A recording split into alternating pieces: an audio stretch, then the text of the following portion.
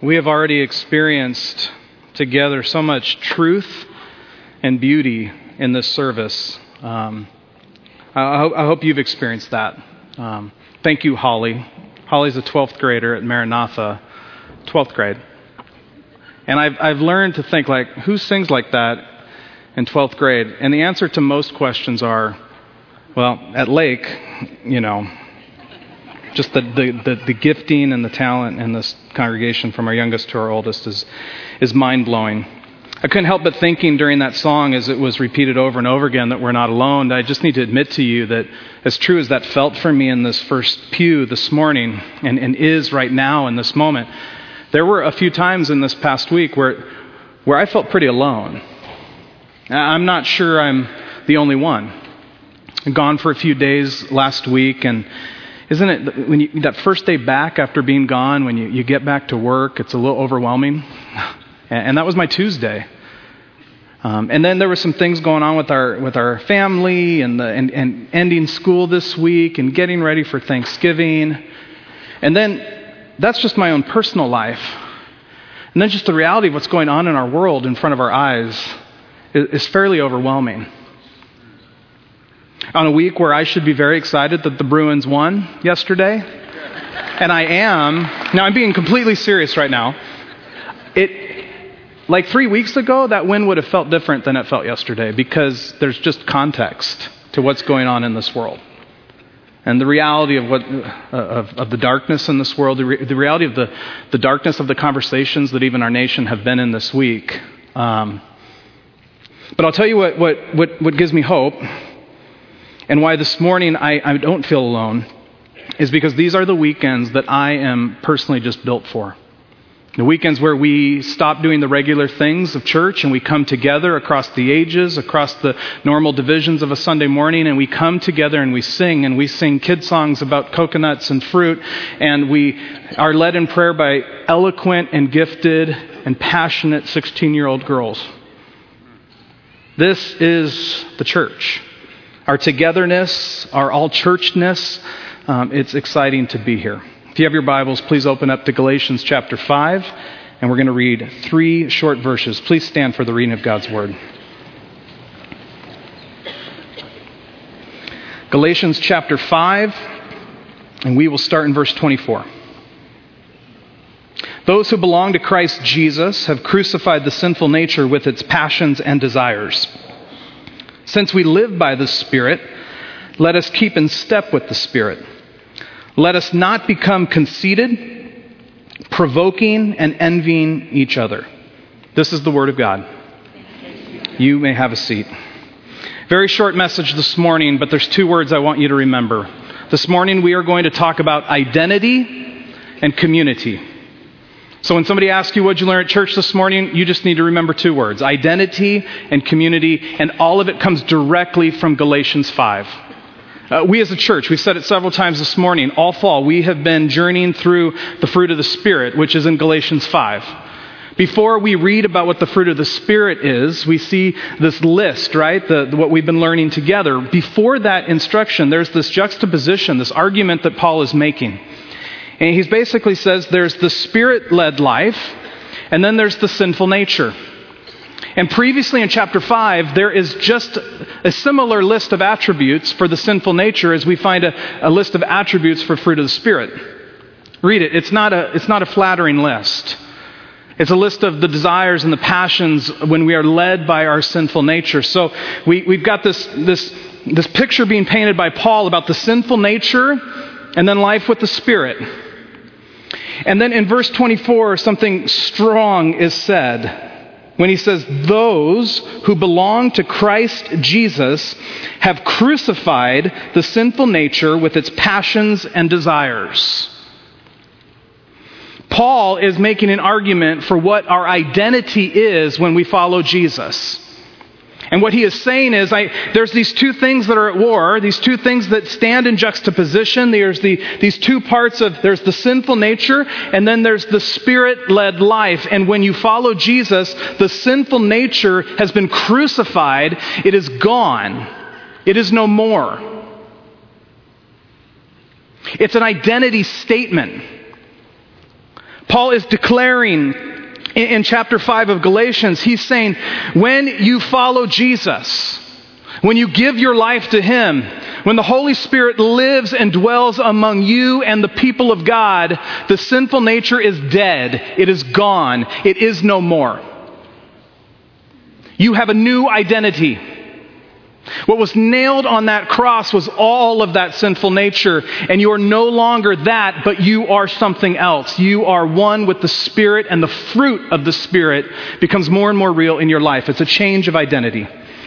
I want you to understand this radical shift in identity. So I've got Carson's going to come up and help me. Lynn, can I get that bag? This is not an advertisement for Trader Joe's, but what a lovely store, right? Yeah. So, Carson, how are you? Good. Thanks for your help. You're going to be perfect right here. So Carson, you've taken a new identity from me right now. You are a professional athlete, and your name is Matt Kemp. You used to play for the Dodgers. In fact, even though it says Kershaw, just stick with me, okay? I want everybody to know this illustration is only Dodgers and the other jersey based on what was available because I didn't want to go buy anything, okay? So, Matt Kemp, you came to the Dodgers in 2006. And you stayed with the Dodgers through the 2014 season. You're an incredible player, Matt Kemp. You were Player of the Year. You have multiple Golden Gloves. You've won a lot of games for the Dodgers. You're a very wealthy man, too. How's that feel? Pretty good? Yeah. Let's do a second offering for Matt Kemp, okay? So Matt, you're incredible. Your identity, your whole Major League Baseball career has been a Dodger. Well, on December 11th, 2014, we're almost coming up on an anniversary, Matt, something happened in your life. You received a new identity. You became a Padre. Again, these are what we had on hand here at the church. You're a Padre. Matt, you are no longer a Dodger. You were bought in this trade. It was a very complicated trade, a lot of players going back and forth. And $32 million cash was connected to this trade. Matt, when you showed up this year to play for the Padres, your job was to live in your new identity as a Padre and not dwell on your old identity as a Dodger. The Padres paid a huge price for you to wear that jersey. The Padres wanted you and chose you to be on their team. And your job is to kind of forget what was and to live in what is. You've done a great job, Carson. Give Carson a round of applause. Thank you. You see what's happening. See, just as this illustration shows, you and I as well, we have been chosen and bought with a price. And it was a hefty price. It was the price that put our Lord and our Savior on a cross and had him die, and he was crucified so that you and I no longer live in the old identity. You and I have a new identity, that is marked by the Spirit of God living in us and living among us. Our responsibility is to own that identity and to live in that identity. But the truth is, all of us, myself included, struggle to live in the new identity. We struggle first to believe that that's true. I would argue in a room like this, on a morning like this, the truth of having a new identity in Jesus is something that is so real for many of us. But by Tuesday morning, life comes into play and we forget that we have been bought with a price and that we have a new identity and that the sinful nature doesn't define us. We struggle to believe it and we struggle to live in the new identity. Each week as we've gone through the fruit of the Spirit, I mean, for me, it's just been, it's been this weird contradiction, and it's the contradiction that we feel this morning. Is that we have a God who says, this is who you are. And yet we are in the process of becoming what we are. So when pastor gets up and preaches on patience, this pastor doesn't feel like a new creation. Doesn't feel like the new identity is working. Because the old identity just keeps popping its head all the time in my life, and it says, I'm not a patient person. I'm not a kind person. I'm not full of joy. So we live in this reality that our identity has been changed, and the old identity has been nailed to the cross, and now we have this process of becoming what we already are. And the beautiful way that God does that is our second word this morning, is community. The way that God allows you and I to remind ourselves of our new identity, the way that God builds us in that new identity is that He has given us one another. He has given us community. Verse 25, since we live by the Spirit, let us keep in step with the Spirit. This is communal language. We didn't just get an individual identity and now it's up to ourselves to just be holy and righteous individually and we'll figure it out and we'll learn more and more. No. He's given us this new identity. The old sinful nature is dead. It's gone. And now you and I get one another. And together our job is to do what? To keep in step with the Spirit. What on earth does that mean? This is military language. This has connotations of following orders together. To stay in formation together, to march in formation together, to run in formation together, to follow the orders of the Lord together. The way that you and I live in our new identity is we together keep in step with the Spirit. We together pursue God. We together come around His Word, come around the goodness and beauty of Jesus, and together we walk in step with who God is, and we need one another to do it. Friends, this is the us-ness of the gospel. This is the togetherness of the community of God. This is why we have church. This is not our plan, this was God's plan. The reality is, though, being this family. Now, I say it like this. Do you know that the us-ness of the gospel means this? It means that we are a people.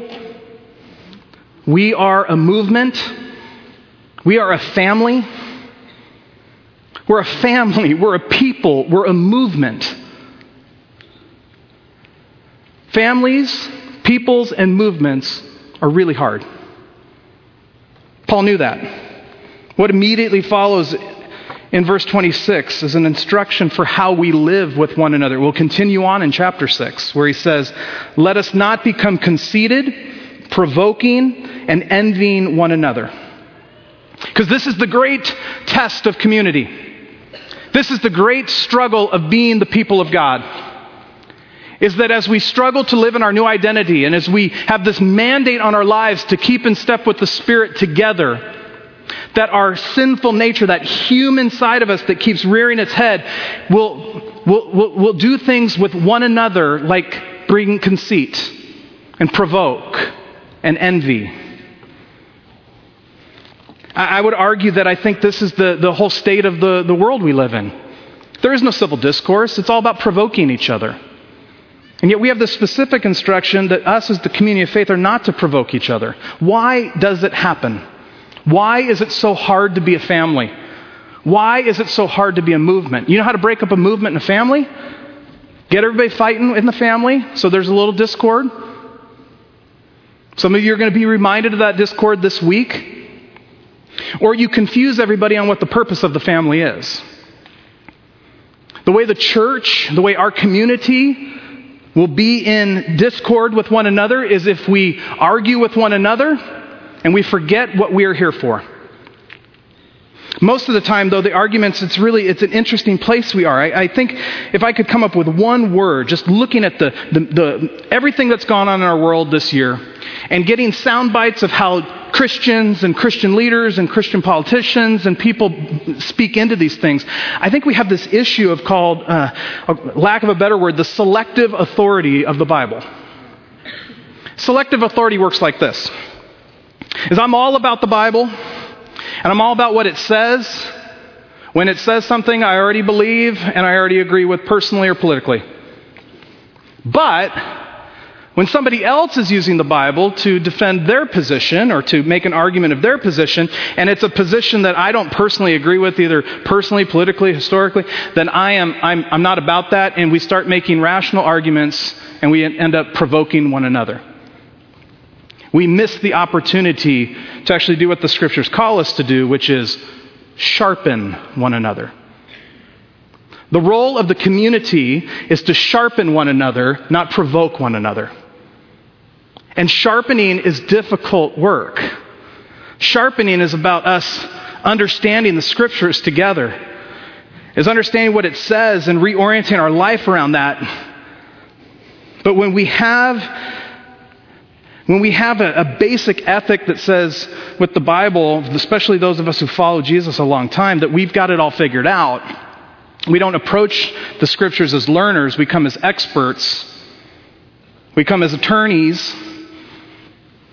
We miss the opportunity to sharpen one another. I'll give you a real live example of, I think, a very clear way this is playing out right in front of our eyes.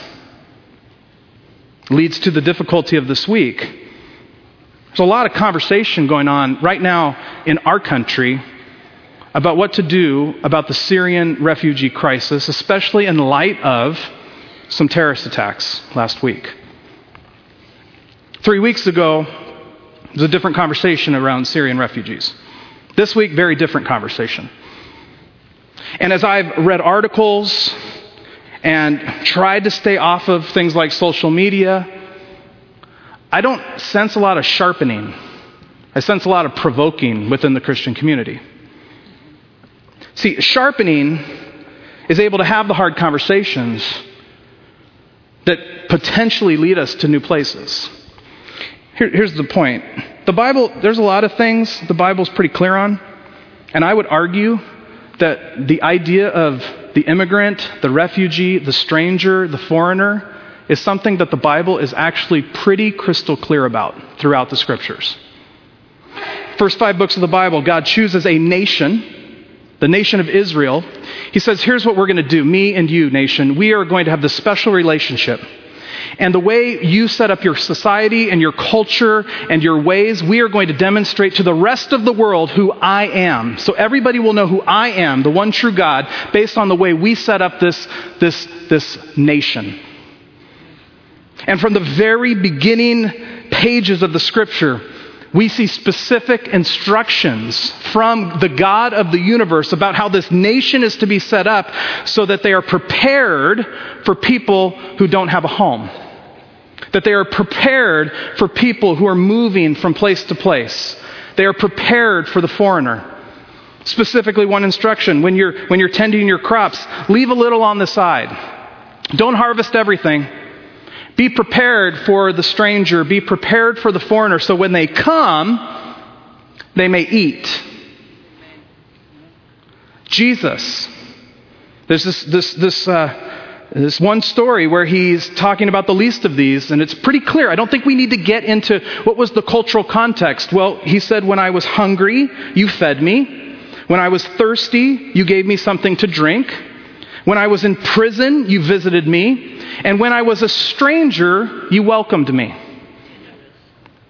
Friends, the Bible is fairly clear. Now, how that all plays out nationally, that's a different conversation, kind of.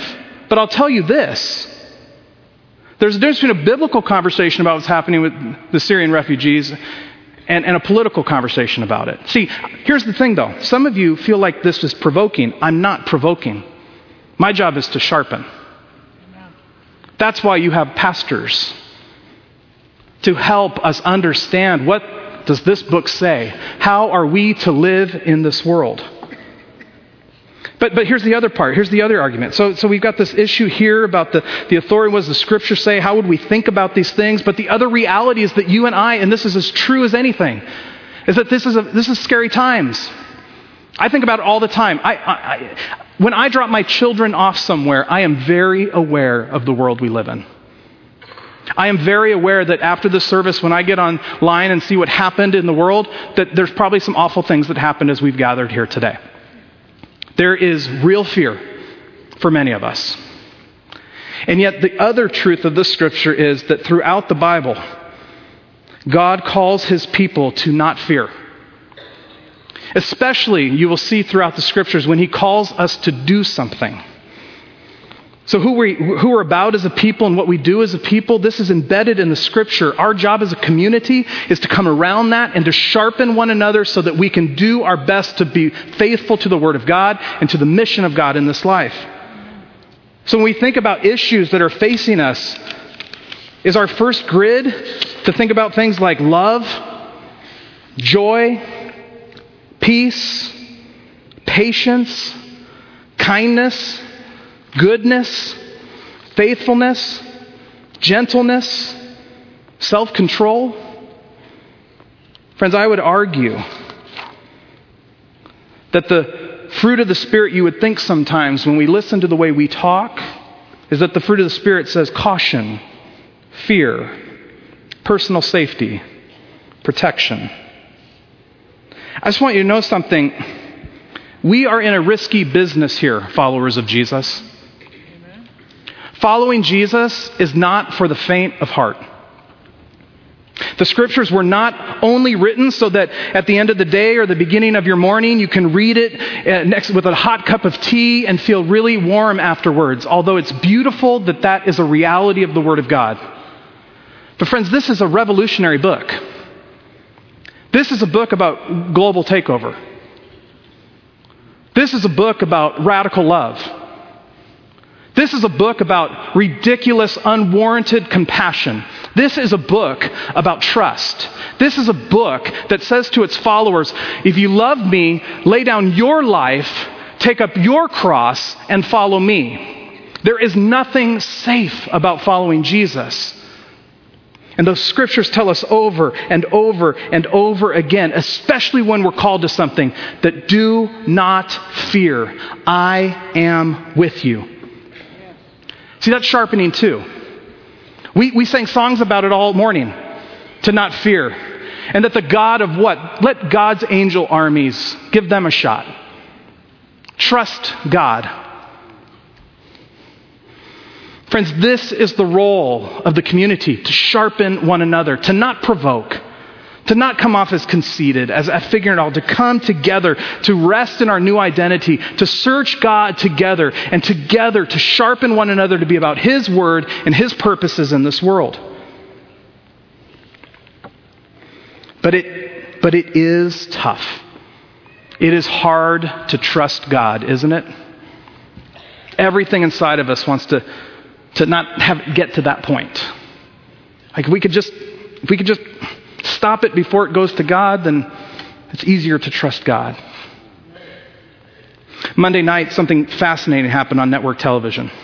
Many of you watched because the 14 million viewers average watch The Voice, this singing competition on television.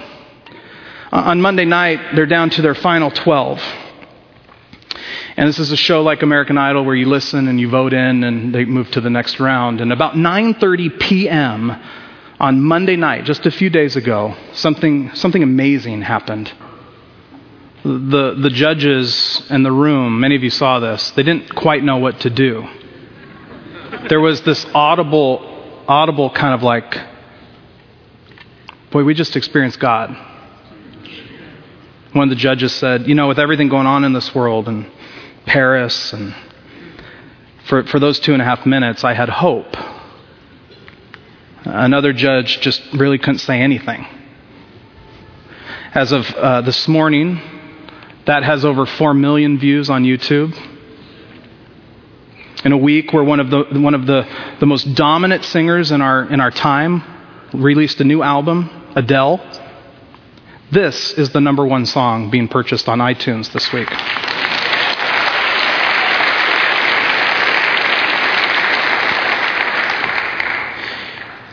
See, God's about His name and about His glory.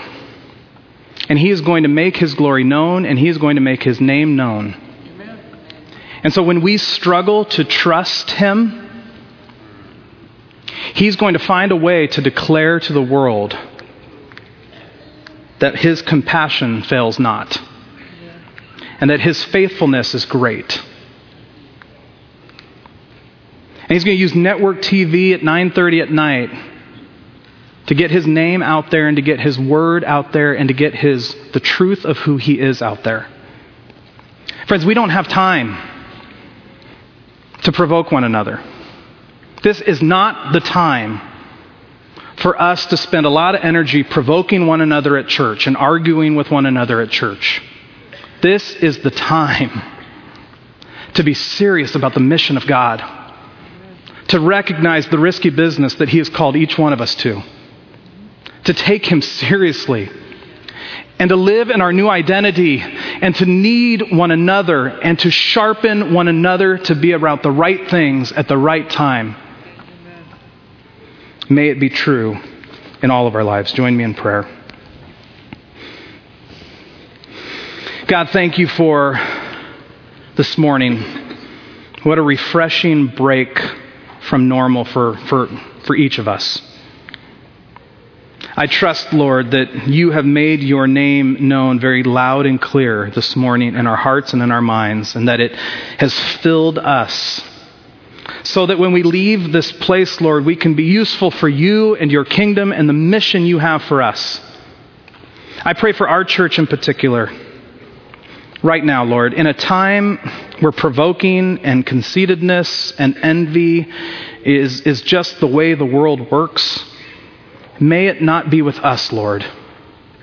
Would your Spirit continue to move among us, that we would be a gentle people, a loving people, a joy-filled people, a kind people. Help us, God, to be that to one another so that we can be that in the world you've placed us in. Help us to not fear, Lord. When we read the scriptures and we sharpen one another and it tells us things to do that just seem so crazy, help us trust you. Help us to not fear the mission you've called us to. In Jesus' name, amen.